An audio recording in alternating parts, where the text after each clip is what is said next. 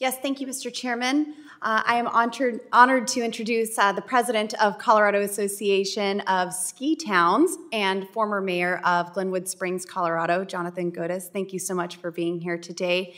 As a mayor, he and I worked together on several issues to address challenges with living in the Western Slope, from securing emergency funding after a mudslide in the Glenwood Springs Canyon that closed Interstate I-70, to supporting the South Bridge project, and today discussing the critical housing needs for firefighters and other communities containing Forest Service land. I am excited to continue to work with now President Godis in his new role, along with the gentleman and ranking member from Colorado, to find creative solutions to address community housing needs like the Forest Service Flexible Housing Partnerships Act.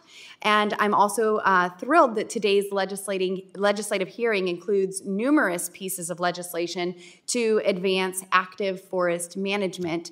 Mr. Mayor, Mr. President, I am so honored that you are here in Washington, D.C. with us today, and thank you so much. You are now recognized for your 5 minutes.